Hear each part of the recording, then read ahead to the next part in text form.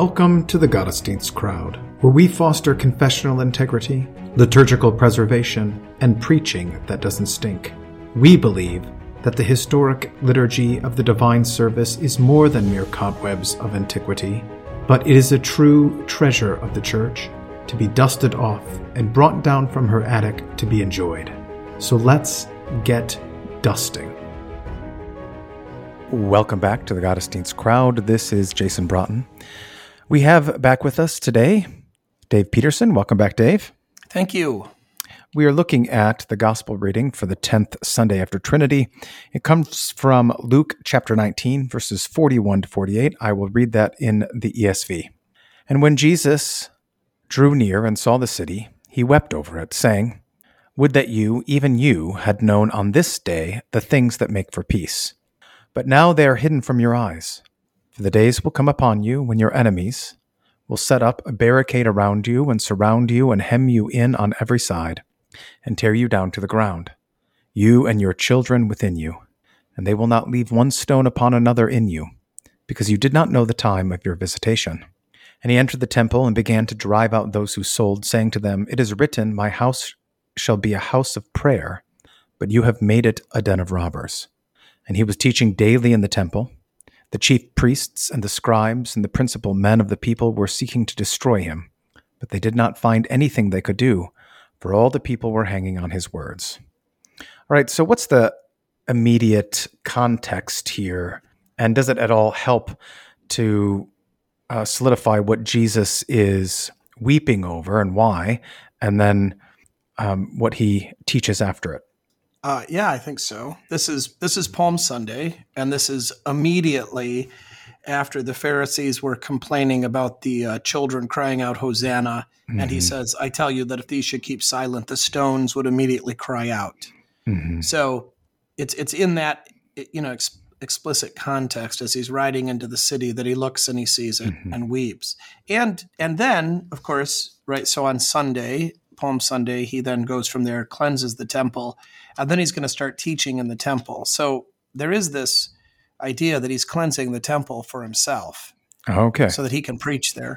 Yeah. And then his preaching is also in the temple. I mean, it's hard to know when Monday or Tuesday is, but Luke 20 and 21 are either Monday or Tuesday or both. And 21 is almost entirely eschatological, which ties in with this. So 16 to 19 is the prediction there'll be wars and rumors of wars, earthquakes. 20 to 24 is explicitly, again, about the destruction of Jerusalem. So that's repeated. And then signs in sun and moon and stars. Then the parable of the fig tree, that you should be able to see this coming, even though, of course, they don't. And then you could pray to escape this. So all of that eschatological stuff. And then Luke 22, he stops talking. That's Wednesday. There's the plot to kill him and Judas's plan or cooperation and betrayal with them. So there is definitely textual connections there and context here. Yeah. Is there any connection? Is there any connection to the parable of the 10 minas, where the king goes to receive the kingdom and then says, "Destroy everyone who does not want me to reign over them"? So you've got that parable of a king or a nobleman, and then the triumphal entry, which is King Jesus coming to his own, right, and not being received, and then the coming destruction upon those who did not know what made for peace. Yeah, well, you have him telling also before the chapter 21 eschatological stuff, the vineyard owner and the vine dressers that treat the son this way, right, and kill him. Yeah. So well, and that's that. I mean, and that is a distinction between the king reference is a distinction between Luke's triumphal entry and the others, because he says in verse 38, citing from Psalm 118, "Blessed is the King who comes in the name of the Lord." Not just blessed is he. Blessed is he. Yeah. Oh. So what's it say in the actual psalm? Does it say he or does it say king? Does Luke insert that? Yeah, Luke inserts that. Luke interprets it by using the word king. I didn't know that. That's interesting. I've never known that. I don't think, because of course we always handle the triumphal entry from Matthew. Yeah. Uh-oh, I hope there's no 3-year guys listening and feeling triumphant. But I mean, it's true in this instance. That is, if we had the 3-year lectionary, I would have maybe noticed that before. But that's interesting that he would. Jonathan, I was just at a conference with Jonathan Fisk. He is the weirdest guy in the world. You remember we are recording now. I think that's I think that's an objective fact. Okay. I can defend that. He's my parents' pastor, so he's great. I love him. I've told him he's weird to his face. I'm not a shit. He is weird. How could he? I can't imagine him denying that. Okay. I can't be like, what? I'm not weird. Anyway, he's on this. There is a generational thing between he and I. So I like him. I like stuff he says, but he's like hard for me to comprehend. Uh-huh. Anyway, he said a lot of great stuff, a lot of very interesting things, provocatively as always, and insightful. But he's on this thing, apparently, maybe everybody knows this, about the Proverbs and the Psalter, which is funny because I wrote a D-Min thesis on the Psalter, and I also just taught a Bible study like 2 years ago on Proverbs, a lot of correspondence. And anyway, but he is like inserting the name Jesus Christ anywhere when he cites or quotes Proverbs or the Psalter. I think it's for the word Yahweh, but maybe it's for other words for God too. And he just does it without apology. He doesn't even explain what he's doing. He just says Jesus Christ, which is kind of, I think it's obviously a polemical kind of thing. Yeah. I mean, it's completely appropriate. Obviously, it's biblical. I mean, in a way, but it was funny how kind of jarring it was in a way, even to, us or to me, who absolutely believes that Jesus is Yahweh. Yeah. So anyway, I thought that was kind of funny. And I thought, I don't know. I didn't talk to him about it. He just did it repeatedly. So it was very noticeable. And I mean, a couple of times, like he would cite this and I'd be like, he'd be using the name Jesus Christ. I'd be like, where's that in the Bible? Wait, that's a Psalm, and, but so it kind of worked, I think, in terms of, drawing attention to it. Yeah. So maybe he got the idea from Luke. He probably Luke did. and Jonathan Fisk, they're in the same category. Yeah. Anyway, so then you've got the king actually pronouncing in our verses and then cleansing the temple. So that what Jesus says then in my house shall be a house of prayer, but you have made it a den of robbers. He's doing exactly what he did just before the Babylonian captivity in Jeremiah and Isaiah. Yeah. Yeah.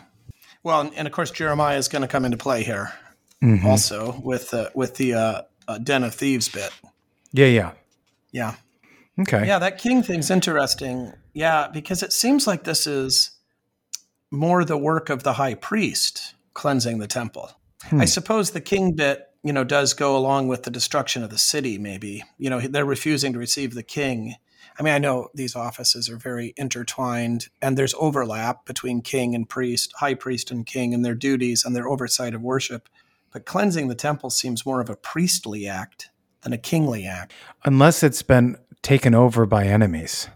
Yeah, right. That's then the king has to come in and do the job. Right. Absolutely. Yeah. Well, I mean, you have that. I mean, even the domestic overlap, right? I mean, jail might have to come in and do something. I mean, there are these extreme times, especially when those who are exercising authority are failing to carry out their duties. I mean, the Psalm 118 begins with the whole priesthood stuff, though, right? Yeah. Let the house of Israel now say. Well, what if this is a demonstration? The house of Aaron, I mean, a demonstration of all of those all three offices. Because you get. When he drew near and he says, would that even you had known on this day the things that make for peace. Right. Well, this is, that they would have known from the prophets. And he's foretelling the future too. Yes.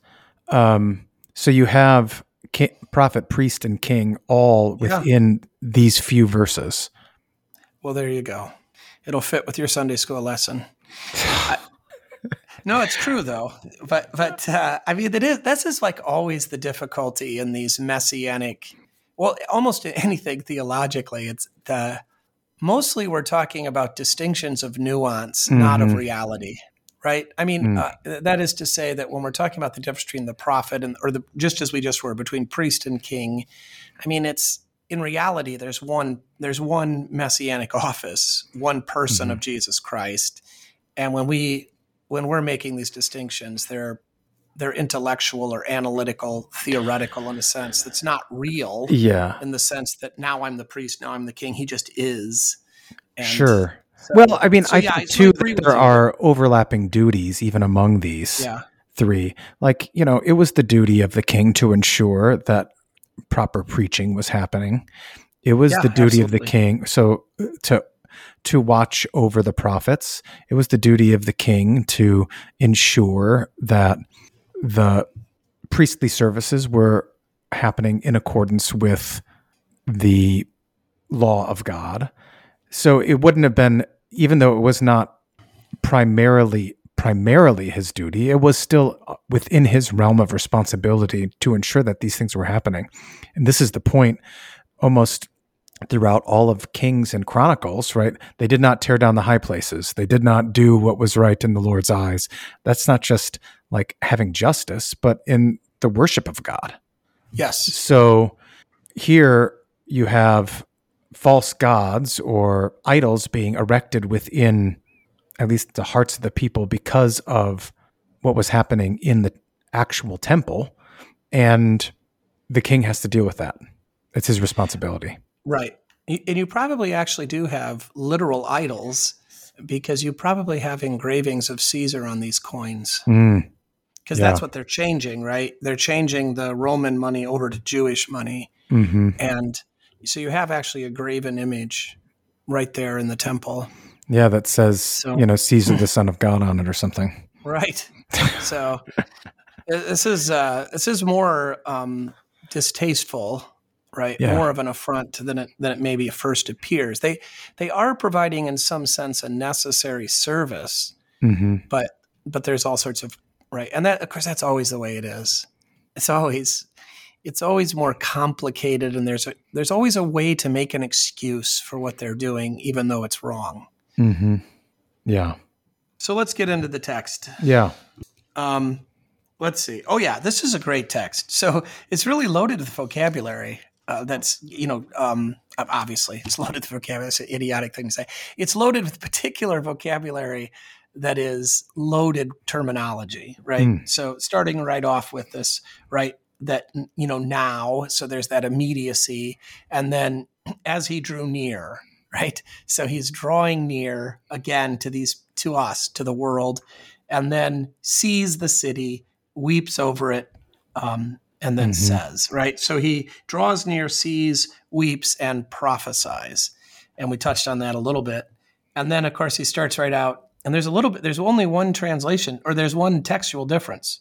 I think I like the ESV on this better than the New King James. But in the first verse there, in verse 42, if you had known, even you, especially in this your day, the things that make for your peace. So they dropped that possessive pronoun before day. I noticed that in the Byzantine text. Yeah, whatever. I don't know how to evaluate that textual stuff. But anyway, the point with the your day, I think, is a matter of emphasis, right? You already had if you had known, even you. But this is really the Messianic day is the day of the Jews. This is their purpose. And this is the culmination of history, and this is their glory, right? So it's really kind of this sad irony that they refuse it, and this should be the day. This is all the stuff, the culmination. So there's that kind of nice thing, the drawing near, and then of course knowing and seeing. Both of these things refer to faith, right? That they're not able to see it; it's hidden from their eyes. It's covered. And of course, it's going to be uncovered. But when it's uncovered, finally for them, when it's uncovered for everyone, when every knee bows and tongue confesses, they're going to be sent off to the place that was prepared for the devil and his angels. So that's kind of horrific, but that's how it goes. There's also this great thing, of course, the word peace, which, he's the Prince of Peace, and we have all that stuff in the Bible. But also, I think sometimes we sometimes forget that this is the normal greeting. And I think there's a way, here's a kind of preaching connection you could make if you wanted, that we do the same thing with the word goodbye. So goodbye means God be with you, which is a blessing and a prayer. But, we just shorten it to bye, get rid of God. And also we just kind of say it as a meaningless, polite thing. Yeah. It's polite, that's good, but it doesn't have any meaning, just goodbye. And they're using this word that is a messianic word, it's a theological word. Of course, the name God be with you should be also, but they're doing it in a way without any consideration of what they really are saying. And it's supposed to be that every time you run into somebody, you're supposed to be peace, right? Yeah. This is what we're living in, peace because of the Messiah. We expect peace because of the Messiah. We're waiting for the time when finally the lion lies down with the lamb and all that. And they have this has been denigrated to be a meaningless word. Yeah. They say it all the time, but they don't know what it means. They don't care what it means. They don't know what actually peace is and what Jesus brings. So it's like when we sit down for a meal and ask God to bless our bodies as we shovel in really bad stuff for us. Or don't even, I can't. So we have a ritualized prayers before and after meals. Yeah. And I can't tell you, to my shame, how many times, and also to the great embarrassment of the Gottesdienst editors, our beginning prayer is just, "Come, Lord Jesus, be our guest."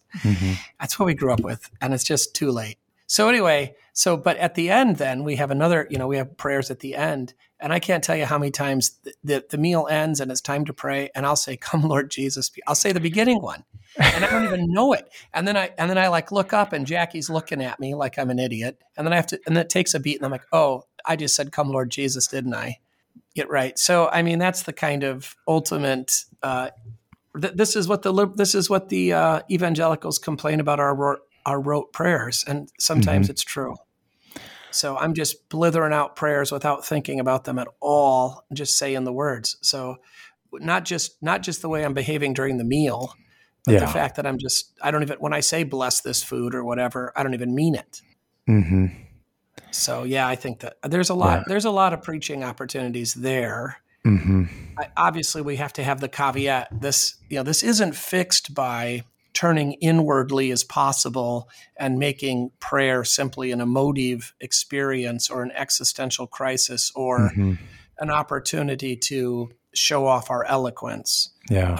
Rote prayers are very valuable, but they do have this danger of being only rote.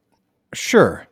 But you have, the pat phrases that come up in the evangelical circles. Lord, we just want to glorify your name and all that stuff. That's all we want.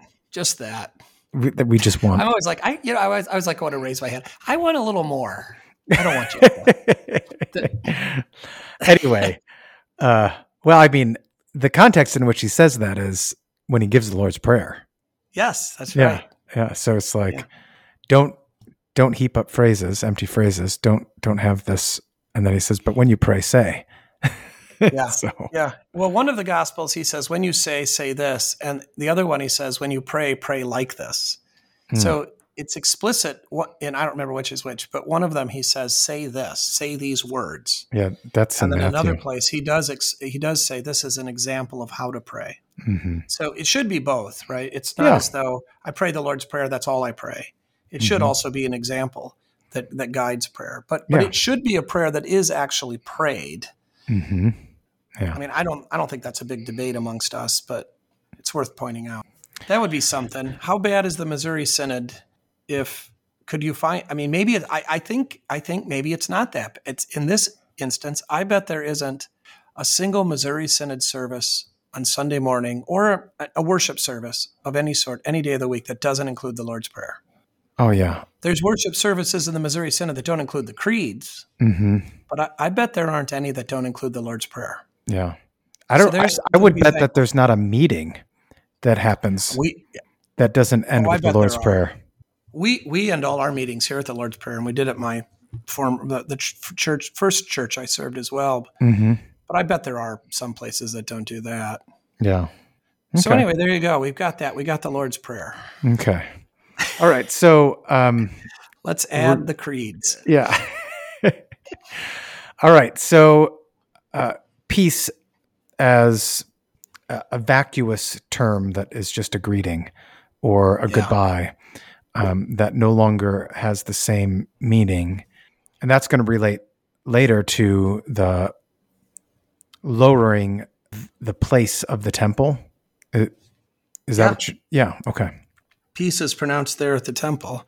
I think also, so this is obviously a rebuke, right? This is a law statement. However, as is typical, we see in this also a revealing of God's will, that his desire and his purpose is to make for peace, even though this is a rebuke. Yeah. So, I mean, it's a lament. He's lamenting and weeping that though they should have known, they don't know. They didn't know. They didn't hear it from the prophets, and they haven't heard it in his own preaching. And because of that, if you're not going to have the Lord as your peaceful king, you are going to have him as king, but in the other direction. Right. Yes. And I'm just simply saying that we can also recognize in this an actual description of who he is and what he's doing and how it is that we love him. Yeah. This is his compassion being shown. Is that what you're saying? Yeah. And the fact that this is a legit promise. He is making for peace. Yeah. Okay.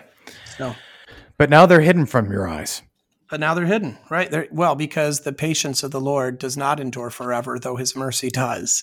Yeah. And his patience should not be mistaken for weakness or for complacency, because then you get the threat, and the days are going to come upon you. So I really don't like the King James. I know this is really petty, but you know me, I am petty. So I don't like this translation. The New King James says, "Your enemies will build an embankment around you," and I think the ESV. I think you said "set up." Is that what it says? Set up a barricade. Yeah, that's good. Set up a barricade's kind of weird, but yeah. But set up a barricade.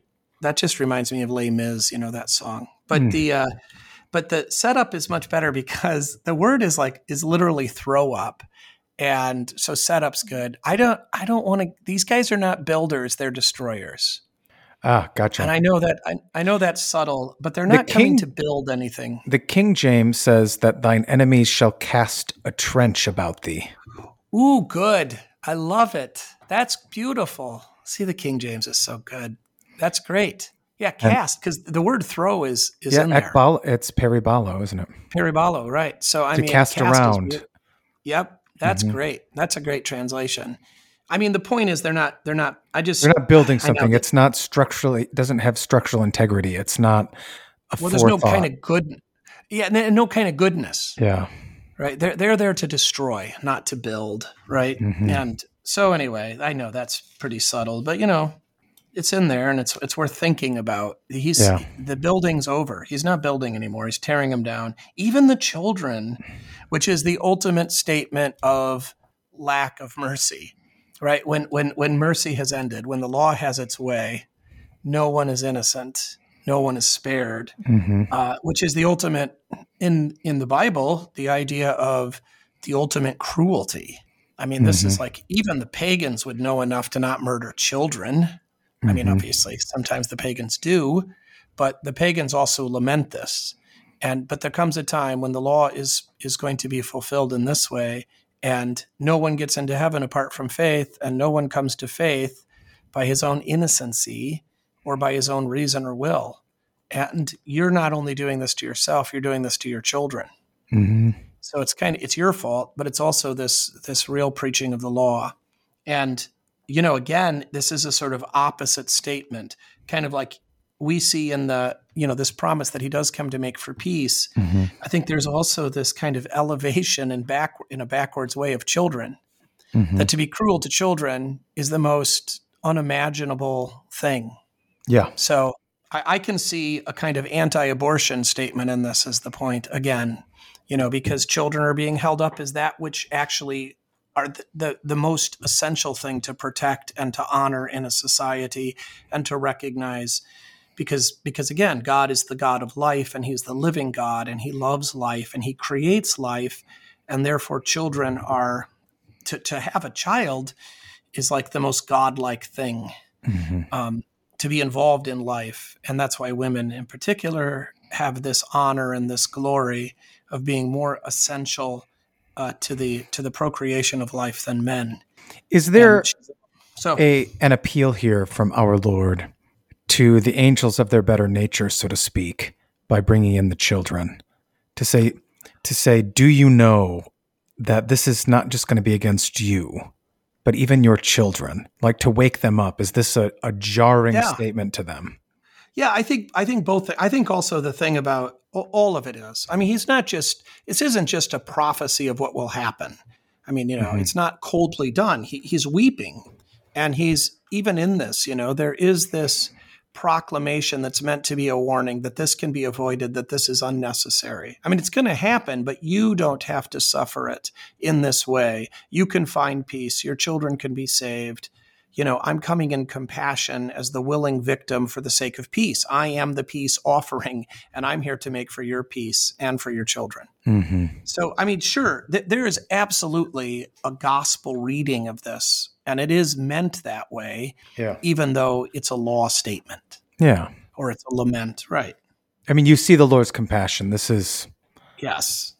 It's a rhetorical device. Not that it's not true, but it's meant.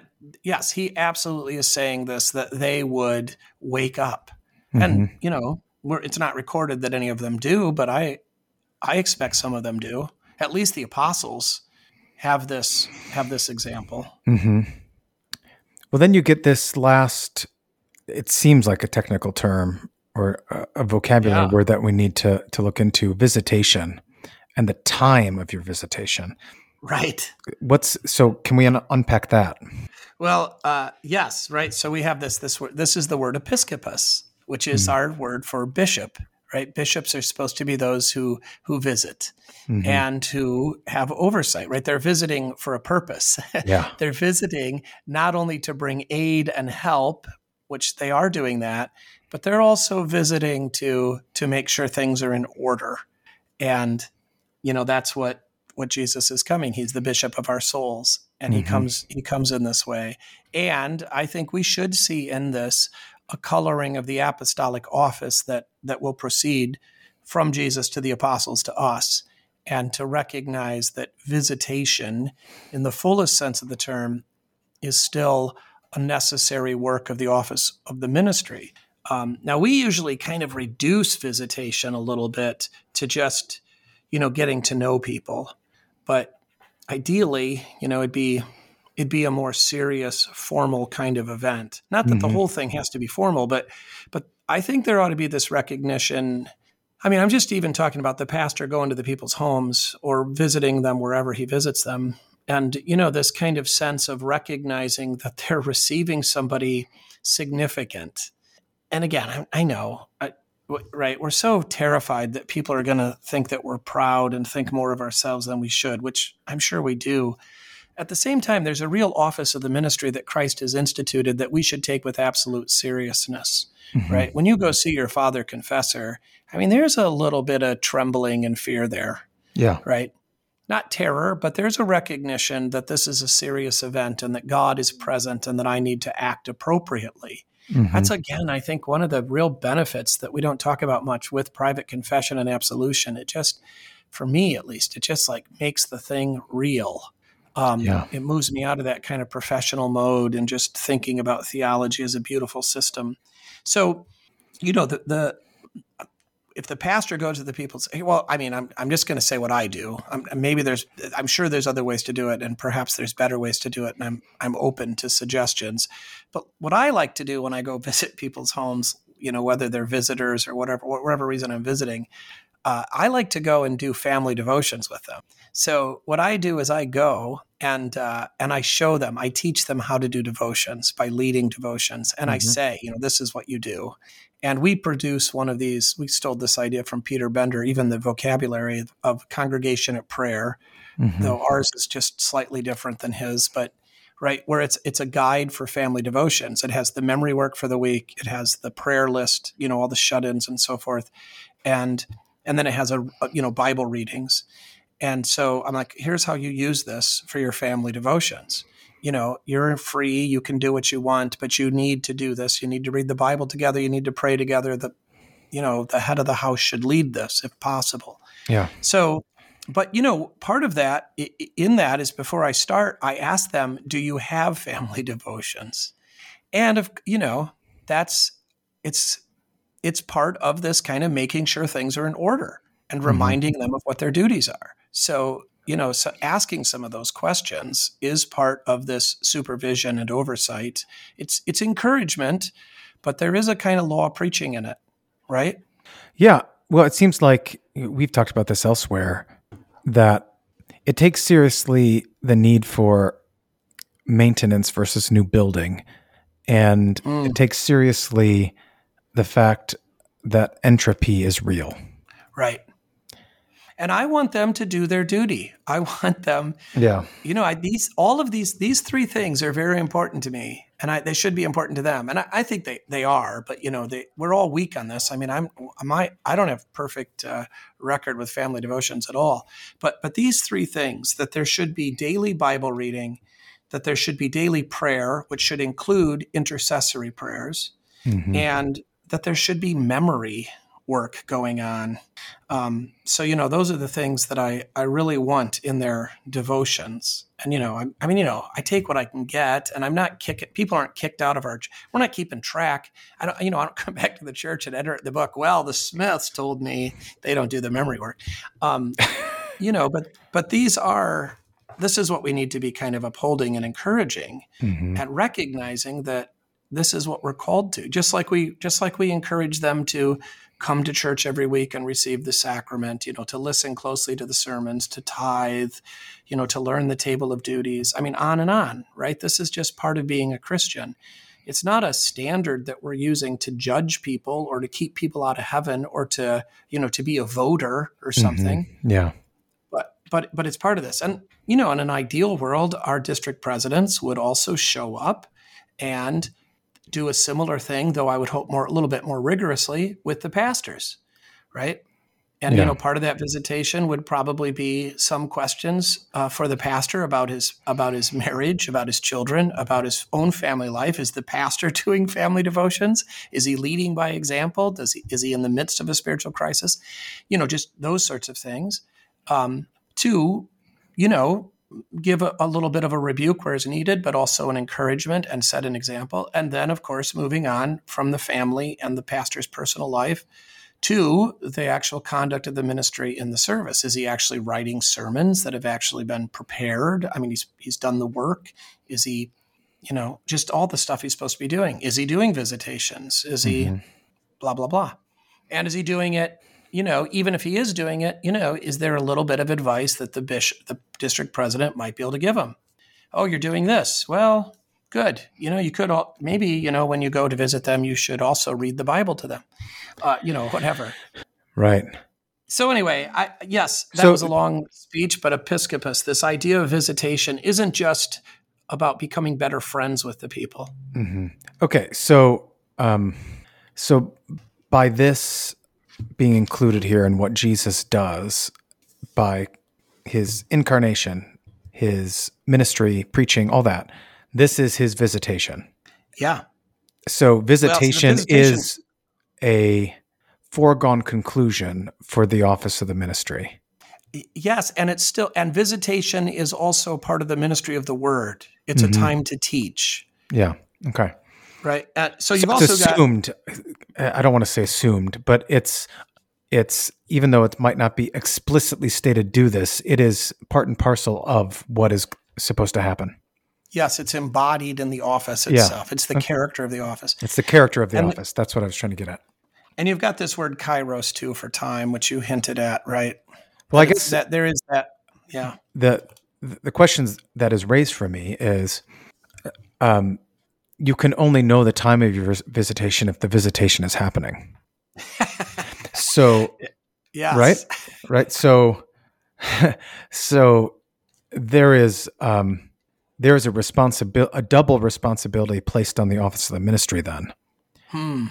That if you're not doing the work of visitation, the full preaching of the word or the administration of the word, how is it even possible for the people to know that they are being visited? Yeah, how is that's it right. even? So, and obviously, visitation is not simply going to their homes. That happens also in the divine service. So it's not all or nothing in that respect. But so we have a double duty here. Well, I think it also happens. Yeah, you need to be in the people's homes some, as you can be, and and some people don't want you in their homes, and you have to respect that as well. But I think so. Visitation also takes place around the divine service or at other events. I mean, I think we ought to recognize that before Bible class starts, you're kind of looking around. The pastor ought to be looking around the room and seeing who he needs to talk to. At the potluck, he ought to move around the room and talk to people. I mean, we're working. These are working events for us. Yeah. And, so, I mean, I'm not in every person's home, it depends. And there's different things and circumstances, and life has a way of kind of getting into people's homes. But I mostly just kind of see the people. I usually go visit them in their homes when they first come. And then I may not be in their homes again, but I'll see them in the hospital, or I'm seeing them at their homes in different points. I'm over for a birthday party or a confirmation or whatever. So there's kind of, just takes care of itself. But I do think we have to be very kind of deliberate in recognizing that we're just actually visiting with people. And, a lot of it is small talk and the like, but there is a kind of, I'm here, I'm available, I'm listening, and I'm instructing. Yeah. Right. Okay. And I think even in some ways, I would count when they come to see you as visitation, right? Yeah. When they come to see you because they have some kind of spiritual problem or they're looking for some sort of advice, kind of, pastoral care kind of stuff, right? I ask so many times. I ask people in private confession and in pastoral care, when they come in to visit me, I ask them almost every time. If a couple comes in, and they're having some marital issues or whatever, God be praised that they recognize it and they want to work on it because that's the right thing. But I always ask them, "How's your family devotions?" And every crisis to me is not that that's a solution and an answer to every crisis, but it's always part of it. Yeah. What are you doing day to day? I know you're in church on Sundays. That's great, and I'm not dismissing that as essential. But the next thing is, what are you doing? How are your family devotions? And what are you doing for them? And how are you doing them? So that visitation is meant to put back into order that which has gone out of whack. Right. Yeah. How are you gonna fix your marriage if you're not reading the Bible? Yeah. And praying. And how are you going to create this bond? I mean, how are you going to not create it, but strengthen and keep this bond, maintain this bond that God has given you, apart from worshiping together? And that's not just on Sunday morning. Yeah. It's also family worship. The marriage bed is dysfunctional. Well, this is a theological problem, and you might need more help than just, theological straightening out. But that's the place you got to start. If you don't even know what a man or a woman is, or you don't know what the purpose of the marriage bed is, well, of course it's, let's get that straight, at least at an intellectual, academic, idealized way. And then, at least we know what we're trying for, and then we can see where it's broken and how we're using one another instead of actually living in this joy and intimacy, or on and on. All right. So instead of knowing the time of their visitation, they're now they're treating the temple as though it were a safe house, a den of robbers. Yeah, and it's total antinomianism. Yeah. We skipped the stone thing, though. There's definitely some stone stuff going on, because the stones would cry out. They're not going to leave one stone upon another. And then in the next chapter, the stone which the builders rejected, back to Psalm 118. So, okay, you could do a whole Carl Fabricius thing with stones. And have a pretty good Look time. at all these stones, how beautiful they are. Yeah, the temple's made of stones, so you've got that. Anyway, this Jeremiah. We are living stones. 7, right, First Peter. So the antinomianism is really interesting because that's the whole thing in Jeremiah. They're just crying out, right? The temple of the Lord, the temple of the Lord. And here he says, you trust in lying words that cannot profit. Will you steal, murder, commit adultery, swear falsely, burn incense to Baal, and walk after other gods whom you do not know, and then come and stand before me in this house, which is called by my name, and say, we are delivered to do all these abominations. Has this house, which is called by my name, become a den of thieves in your eyes? Behold, even I have seen it, says the Lord, right? So Jesus draws near. He sees the city. He sees the temple. He sees what's going on, right? This isn't being done. God knows.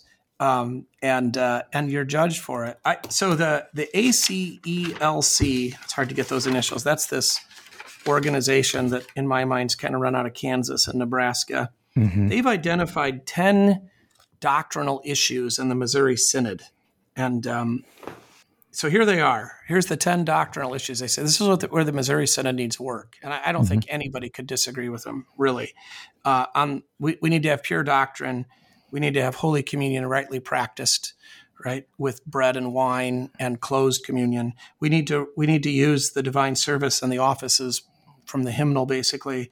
We shouldn't be engaged in unionism and syncretism. We need to recognize the difference between men and women, what the appropriate service of women is in the church, and where there are limits, obviously the office of the ministry, but how that works itself out in other realms as well. Yeah. We need to deal with the office of the ministry, period. The unbiblical removal of pastors. We need to have actual ecclesiastical supervision and visitation. And we need to deal with this disaster of dispute resolution. I think that's a great list, and I think it's pretty comprehensive. I noticed just recently that every one of those is an antinomian problem. So, which I know this is like my hobby horse. But think about this, right? Nobody has, because about, 7-8 years ago, I was told by the Missouri Synod, I brought this I think antinomianism's problem in the Missouri Synod, and that some of the LCMS administration said, well, technically it's a problem, but it's the right sort of problem. Because a worse problem is legalism. You can fall off the ditch either way, but it's better to err on the side of the gospel. That's a more Christian thing to do. Which is, okay, first of all, that's a bad argument and wrong. But also, I think it's insane to think that the reason we have open communion is because the people practicing open communion are legalists or pietists. Right. The people practicing open communion are doing it because they don't believe the law of Holy Communion. They think the gospel of Holy Communion overrides it, and they're more concerned about the gospel and welcoming people and Jesus, right? Open communion is practiced by people who will not recognize the law in 1 Corinthians 11 and elsewhere. And they would say they're operating according to the gospel, right? You have the same sort of Yeah, they would say that. I mean, I think on all sides, it's antinomian in the sense that people just are afraid of conflict. Yeah, well, and it's lazy. But again, lazy. But it's like they think they're operating right. They're not legalists. No. And the unionism and syncretism, right? Why should we go to Yankee Stadium and pray with Muslims? That's not because they're legalists. Again, right? They don't believe in and on down the line. All of these problems are, ecclesiastical supervision, right? We just don't want to deal with it. We don't want to discipline people. We don't want to recognize where they're wrong. We don't want to tell them that because that would be the law. And we just want everything. So anyway, I just think that's fascinating, horrible in a way. I was asked recently, do I think that we finally defeated antinomianism in the Missouri Synod? Absolutely not. Yeah. I think in we've won some significant battles, but it's not over. We've raised awareness. Yeah. And I think in our particular, right, in the Gottesdienst crowd, where God be praised, we're aware of it now, and we recognize it as a problem. But I think, again, if you look at I just picked the ACELC list because I was recently with them, and I think it's a very nice, thorough list that's more than 12 years old now. And no real progress has been made on this list at all. Yeah. We're still in basically the same position with regard to all of these things as we were. And then when you start thinking about it, right, and again, in kind of light of that conversation, what's causing all these problems? It's just antinomianism. we just look past sin instead of actually having real repentance and real forgiveness. We just pronounce absolution, which isn't absolution, upon the impenitent, and then pretend like that's fine. That's what Jesus wanted us to do. Right. The church has no authority to forgive the impenitent, right? The office of the keys is that special authority which Christ has given to the church on earth to forgive the sins of repentant sinners. You cannot. You can pretend like you can. You can say the words, but that's not real absolution. And, there's this sort of like, well, a guy does something horrific, and then he says he's sorry that he, broke the rules, but, he did it for love. And then we're like, oh, okay, well, we forgive you. No, look, if he did something that was actually against God's law, that was actually an act of idolatry, we're kind of allowing excuses. And because we want to avoid conflict and we want to be nice and we don't want to draw attention to these things. I mean, there's just lots of this kind of stuff going on. Yeah. And well, at the same time, there is no avenue to demonstrate fruits of repentance. Right. And that's part of it. Like we have kind of bludgeoned the hobby horse of what we perceive Rome to have done during the time of the Reformation, which is require penance. And we've just taken that completely away, even though our confessions don't. Right. Well, we have this idea that the absolution is going to remove all consequences. Right. On earth, right? If you forgave me, then you can't remember that it happened. And you can't, and just all sorts of, again, it's an antinomian. It's a shallow view of the gospel that dismisses the law, that actually robs God of his own legal authority and kind of takes for ourselves an insistence, which, I mean, this is Jeremiah chapter 7. That's the point, right? Yeah. They've made it a den of robbers in the name of the gospel, right? In the way of the gospel, perhaps. In the way of the gospel, yeah. So there's my mandatory weekly antinomian rant. Good. We need more of these. How has antinomianism infected the laity of our parishes without them even knowing it?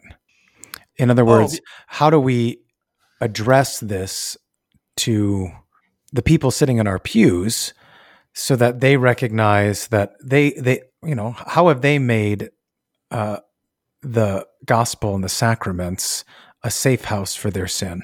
Well, first of all, they're afraid to judge one another in any way at all. I think almost the whole Sermon on the Mount is misunderstood in a kind of antinomian way because it isn't read as wisdom literature that's exposing the beauty of God's law and his goodness through these provocative statements. So things like judge not are taken just absolutely literally. I mean, in the wrong kind of way of literally, right? As though, and so I think, we've been terrified of being Ned Flanders on The Simpsons. That's the caricature that we most want to avoid. It's like calling a boomer a racist. If you call a boomer a racist, that's the worst thing you could call him. He'll do anything to prove he isn't, which, look, it's horrible to actually be a racist, and I don't want to be accused of being a racist, but we can't be bullied by the threat of just being called a name falsely so that we'll do anything to avoid it. And I think there's a kind of similar sort of thing in the church that exists writ large amongst the laity also. And that's to, kind of be Ned Flanders, to look judgmental, a bigot, And so we're afraid to just call things what they are, particularly, of course, and conveniently when it's in our own families and those that we love. So, and we do it again, like it's an inordinate love. So, you love your son and he's doing absolutely wicked things and you don't want to get into conflict with him because you love him. Well, look, if you love him more than you love God's law and gospel, more than you love God's word, more than you love God himself, even though love of your son is good, that's an inordinate love, right? It's a disordered love because you're not loving him in the proper order and way, and you've made him and your love for him into an idol. And that happens very easily and very quickly, and the devil's he's so good at talking us into it and giving us excuses. Yeah. So and that requires visitation. That requires visitation, and that requires commitment and sacrifice, and that we're going to bear a cross. And the cross is, you know what? I'm not going to, this okay, here's a little advice for the lay people. Stop telling me that your unbelieving relatives are going to heaven. Yeah. I mean, I hear this from lay people, and I mean, in some ways I am sympathetic. I mean, I know you're just desperate for your loved ones to go to heaven, but don't tell me that unbelievers go to heaven just because they're loved by you. Your love doesn't save people. Yeah. And so, stop telling me this, because you know what? Every unbeliever, whether you love that person or not, is going to hell. Mm-hmm. And we've got to be honest about this so that we can actually minister to these people. And we got to be willing to bear the cross of not being the ones who decide who goes to heaven, even though we love them and it breaks our hearts. That's probably it. There you go. That's the easy. I mean, and again, I hope my heart breaks too, and I am sympathetic. At the same time, right, our speech needs to conform to Holy Scripture and to the revealed will of God. So here's what you say. Instead of saying, my unbelieving son, I know he's going to heaven. I know he loves Jesus in his heart, even though everything he does denies that, and he's vocally denied it and the like. Instead, just say, I know he was baptized. His soul is in God's hands, and I trust that God will work everything together for good to those who love him, period. Mm-hmm. So I'm not saying you have to tell me your son's going to hell, but don't tell me he's going to heaven because you love him. Yeah. Mm-hmm. Yeah. Well, and does this time of visitation filter down? So, in other words, is this a duty given not only to fathers in the pastoral office, but also fathers in the home office? Yeah, absolutely. Mm-hmm. Even I would say even to employers, right? Anybody that's exercising authority in some even. Yeah. Yeah. Right. That I mean, we're all our brother's keepers, and we're all to care about these things. And we always have a duty to our subordinates, as Mm-hmm. well as, honor and obedience to those who exercise authority over us. So it's I think also the visitation thing, you can go the other way too. The subordinate can request visitation. Mm-hmm. So, if your pastor is not visiting you, or you feel like he's not listening to you, you could, why don't you just call him and say, I'd like a visit. I can't imagine the pastor that says no. Yeah. Well, I mean, he could, if you're manipulating him. I mean, if there need to be some boundaries. I mean, if you're doing this every week, Yeah, But I would sure. say, but if you called your pastor and you said, look, you haven't really had a meaningful conversation with me for 2 years. You haven't been to my house in 5. There's no crisis, but I want to visit. Oh my goodness, I can't imagine a pastor that would not bend over backwards to make that happen. Yeah. Okay, so den of robbers, treating God's word and his gifts as a safe house for your sins. And then it says he was teaching daily in the temple. So what should that look like? I mean, so what kind of instruction does that give us in the church now? That's a good question. I mean, I suppose we could apply this to family devotions, Bible reading. Mm-hmm. I mean, it does seem a bit different to me, what Jesus is doing in the temple there. But, it does have a kind of correspondence to Holy Week, I think, at least in how we observe it. That for us, Holy Week is an intense time of extra services, extra Bible readings, Mm-hmm. Once a year. Because these aren't family devotions he's holding in the temple. I mean, these are services, I think. But you could apply it. Is this the enacting of the stronger man to the strong man? Well, that's great. I'm glad you brought that up. Yeah, they're seeking to destroy him is a loaded term too, mm-hmm. right? So there is a demonic aspect here, and they don't want him just to be quiet or to go away, and they certainly aren't tolerant of him in any way. They want him destroyed, right? Mm-hmm. Sent to perdition. And this that they were unable to do anything is a miraculous, right? That the people are very attentive to hear him is it's prophetic protection, right? The prophet is being protected by the Holy Spirit from the demons and from their agents in these people. And I do not read in this that they were very attentive to hear him, meaning that they were being converted in great droves. It's rather they know that something's up, that something's significant, and they're unable to respond because they've been interfered. They're being kept from responding according to malice. Some of them might have converted, and we hope and pray they did. Again, certainly all the instruction that comes here is absolutely essential and beneficial to the apostles and to all of us, who received the apostolic word. But this teaching in the temple, right? He's cleansed the temple for the sake of his teaching, that he might teach there. And the demons are being held at bay that desire to destroy him. And this hearing of him, it's kind of pro forma. It's not a faithful hearing on the behalf of most of these people, but they cannot silence him. They are silenced. And then, of course, that protection is going to be removed so that he can be sacrificed. But well, it does say they're hanging on his word. This is the same word used in Galatians 3. I know, but... And then it's actually not on his words, on his being heard. Being heard, on his hearing, yeah. Again, it's probably mixed. There probably are some, but we know there's not too many of them on Friday that are... I don't think that for the most part this is really... and, it could be it's a setup maybe for Pentecost.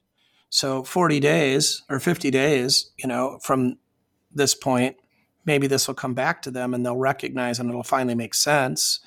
But in this moment, they're not acting in a faithful way for the most part. And, the chief priests, the scribes, and the leaders of the people, that would have been apparently like the head lay people of important families.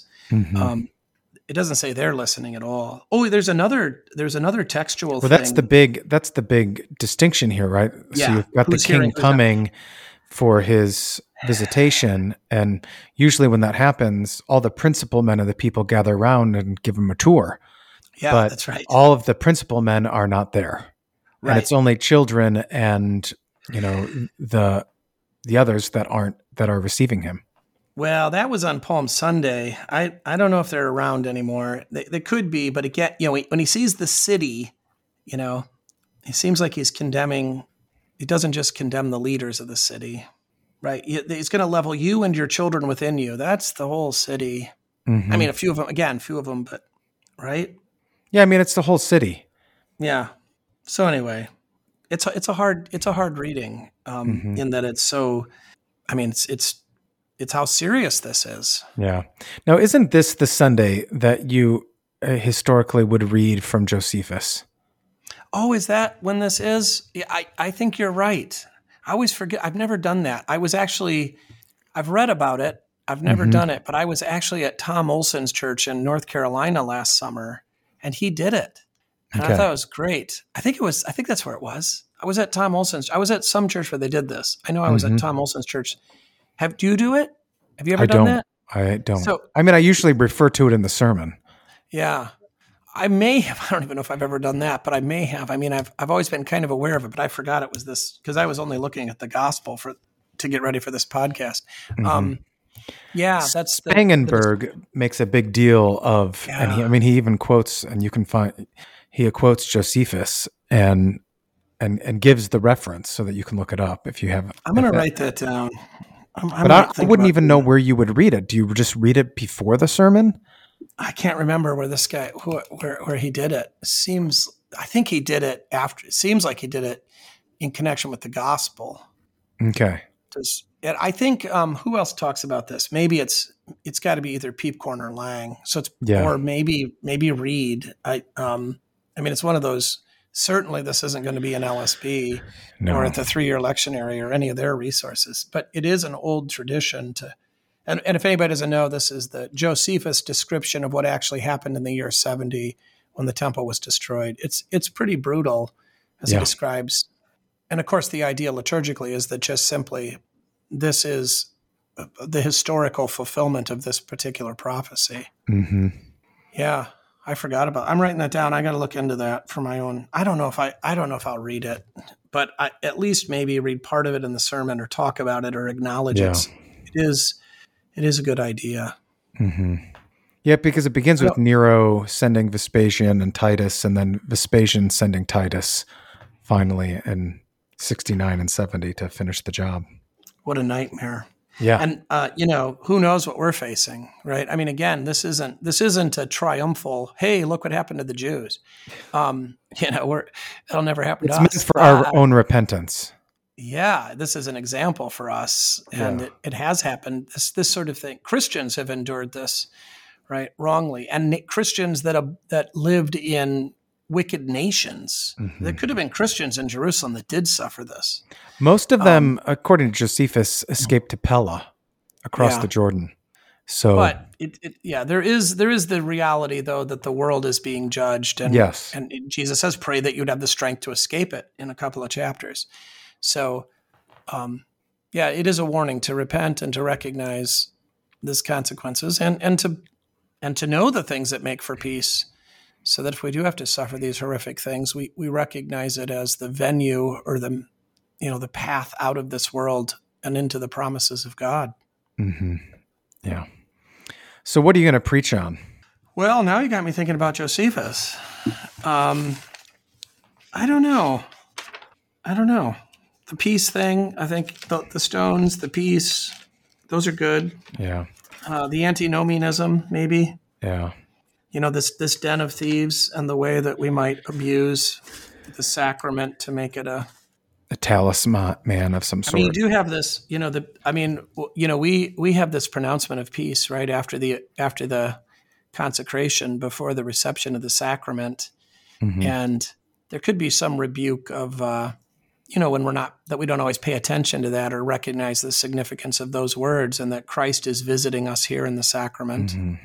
There's a lot. This is a rich text, to be sure. Is there a sense in which, not only should we address our actual hearers and what they're struggling with in terms of how they refuse visitation, or how they make the word and the sacraments a talisman or a good luck charm or a safe house for themselves. Is there a sense in which we need to talk about just our own nation? And, every president ends their speeches with, "And God bless America," or almost every politician does, maybe not as much as they used to. This same kind of thing, using God's name and Christian things as a way to hide from well-meaning Christians' eyes what's actually happening. Is that this text also? It could be, a kind of warning that we shouldn't be complacent because our money says, "In God we trust." Right. Or because the politicians mouth these words. Or because we sing "God Bless America," or... Right. We're invoking God, but what God are we invoking? And even if we are invoking, it's hypocrisy is real. Mm-hmm. And, this can be used to manipulate, we can... Yeah, so we can't just judge. Well, he said, "God bless America," so I'm sure he's a Christian. Well, look what he's doing. Yeah. I think that's a fair warning. And our people, it is possible to be very naive about that. Yeah. To have a kind of patriotic fervor or love of country that actually assumes Christian values for our nation that might have been true at one point, but certainly aren't now.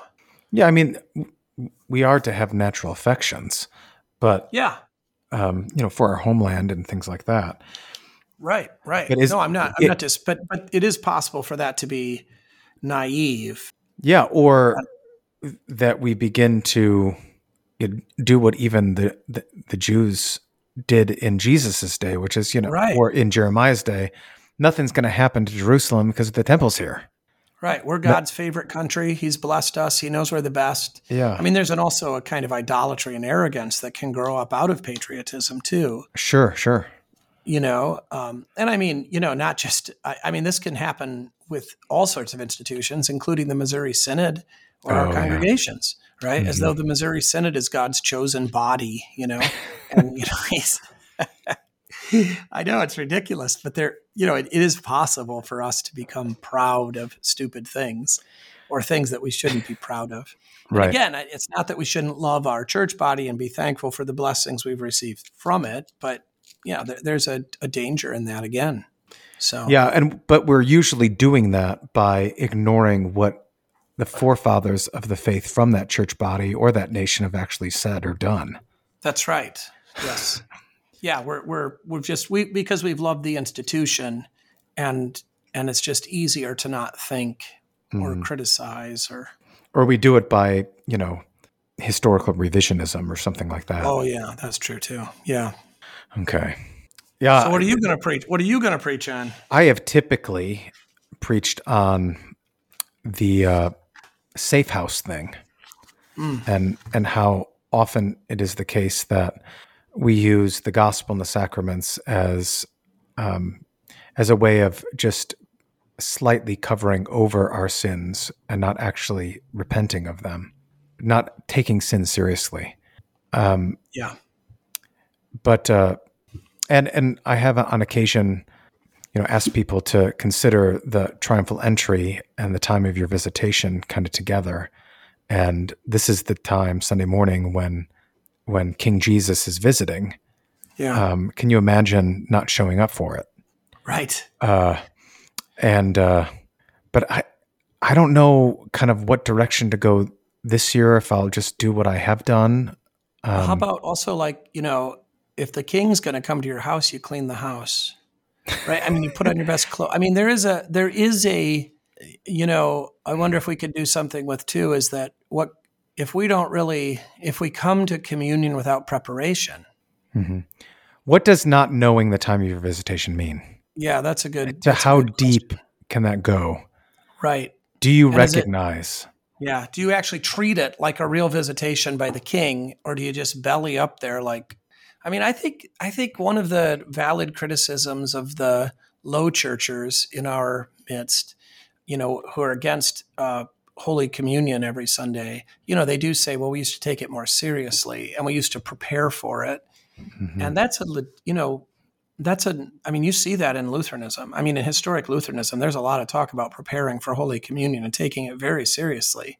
And I think there is a sense in which, we do just kind of belly up there without a lot of forethought. Mm-hmm. And that is a weakness that we should work on, that's worth addressing in our circles. Yeah. Right? I don't mean we should have communion less frequently to make it more special or to make preparation some sort of burdensome thing. At the same, or that Holy Communion is based upon, the proper preparation. Yet at the same time, if we really believe that this is the risen body and blood of the King who's coming to visit us, we might think that morning about what shirt we're putting on. Yeah. And, we might just think about, the night before what we're doing. And, we just ought to have an awareness of what's right. Yeah. So that maybe I'm going to write that down too. Yeah, this is all good stuff. Well, that's kind of, what I like about that as I'm talking about it is that it's easy for us to want to sort of preach against the errors of other people. Mm-hmm. Right. So, preach against the antinomianism of the open communion people. Well, I'm in favor of that. It needs to be done. At the same time, what are the peculiar ways that we are actually violating this also instead of just preaching about other people? Yeah. So what's been hidden from our eyes? Yeah, exactly. Maybe this preparation thing, I know it has been. Mm-hmm. I know I haven't done a lot of preparation. And even like things, if you get to church late, right, at what point should you not receive communion? Mm-hmm. And I wonder if I need to lay down some law on that amongst my people. What would you say? I don't know. I've been asked it. I've always been afraid of being a legalist. So I've always said, well, at bare minimum, you should hear the words of institution. You absolutely should not take communion if you haven't heard the words of institution. Yeah. But, that's really minimalistic, right? Yeah. They're always worried. The people always are wondering about the confession and absolution at the beginning, if that's necessary. Nothing's necessary except faith, right? So, but you know what they don't mean it legalistically necessary, but they're like, what's appropriate? Yeah. And maybe that is what's appropriate. The problem is that was not always included, right? I know, but it is amongst us. It's always included, pretty much. Always. So, maybe the grace period is the opening hymn. You know what? Mm-hmm. If you get here, that's 5 minutes. If you get here 5 minutes late, You just abstain that week. I don't know. That feels pretty, but I'm just thinking out loud right now. But that's the name of our podcast, right? Yeah, I don't know. I think it's worth actually thinking about. And maybe I need to give some guidance. I've been asked for guidance on this actually a lot, and I've always refused to give guidance. Yeah. I just realized that. Yeah. I don't know. What would you say? I would say you have to be there. You have to be there for the reading of the gospel and the sermon. That's what I would say. All right. Because that time, like that's 20 minutes almost. You can be 20 minutes late maybe. Because there is a sense in which during that time, the hearing of the you gospel, can prepare. There is preparation in hearing what he's saying. I like it. I've thought that before too. Yeah. But because it's not as though people are really pausing that long, even though the rubric says to, now pause for silence for self-reflection during the confession and absolution. What do we count to 20 maybe? Or do people just go right away? Of course. Yeah. But so I don't know. That's where I'd put. There is time to hear what the pastor is saying and have some sort of self-examination, maybe not over what really needs to be examined, but at least something. Yeah, and it gives you time to settle, to actually think about God's word, to hear God's word, and to be impacted by it, right? Yeah. And then to contemplate it, repent, and believe. And then also, of course, we have the creed that way as well, and the prayers. I mean, I think that does, and that's, you could be 15 minutes. I mean, our services are just barely over an hour. I mean, that's pretty late, really. Yeah, I like it. I think I'm also pretty hard on people in that I give people a hard time when they leave after the sacrament. Oh, I don't have anybody leave after the sacrament. You have people leave after the sacrament? Well, every once in a while, because they're like, oh, we've got this appointment or we've got to go here. The important parts. Yeah. And it's like, it's not just like getting there on time, but you need to hear the rest. I agree. They should be given. I mean, again, there could be exceptions and times when it makes sense. But I mean, right. I think I'd give them a hard time too. Mm-hmm. They deserve it. Well, look, we all deserve it. We do exist for the sake of holding one another up and of raising the standard and of helping us live up to these ideals. And we should not just make excuses for people all the time. That's not actually loving. Right. I mean, you make excuses for people that you think are too stupid or weak to actually do any better. Right. If you're talking to somebody that has Down syndrome, you put up with things from him because you feel sorry for him, but that's the right thing to do, but it's not a form of respect. Yeah. It's treating them like hobbits. Yeah. And I mean, it's appropriate, but I mean, let's be honest, right? That's not how we want to be treated or seen as weak as, They can't help it. Right. And I mean, if that's appropriate to them because they really can't, good, that's fair. You treat people appropriately, but if they're actually capable of more and you refuse to recognize it, then, I mean, that's insulting. Mm-hmm. Yeah. Okay. All Any right. final thoughts? I think we murdered this one. I don't think there's anything left. Okay. Well, thanks for your time, Dave. Thank you.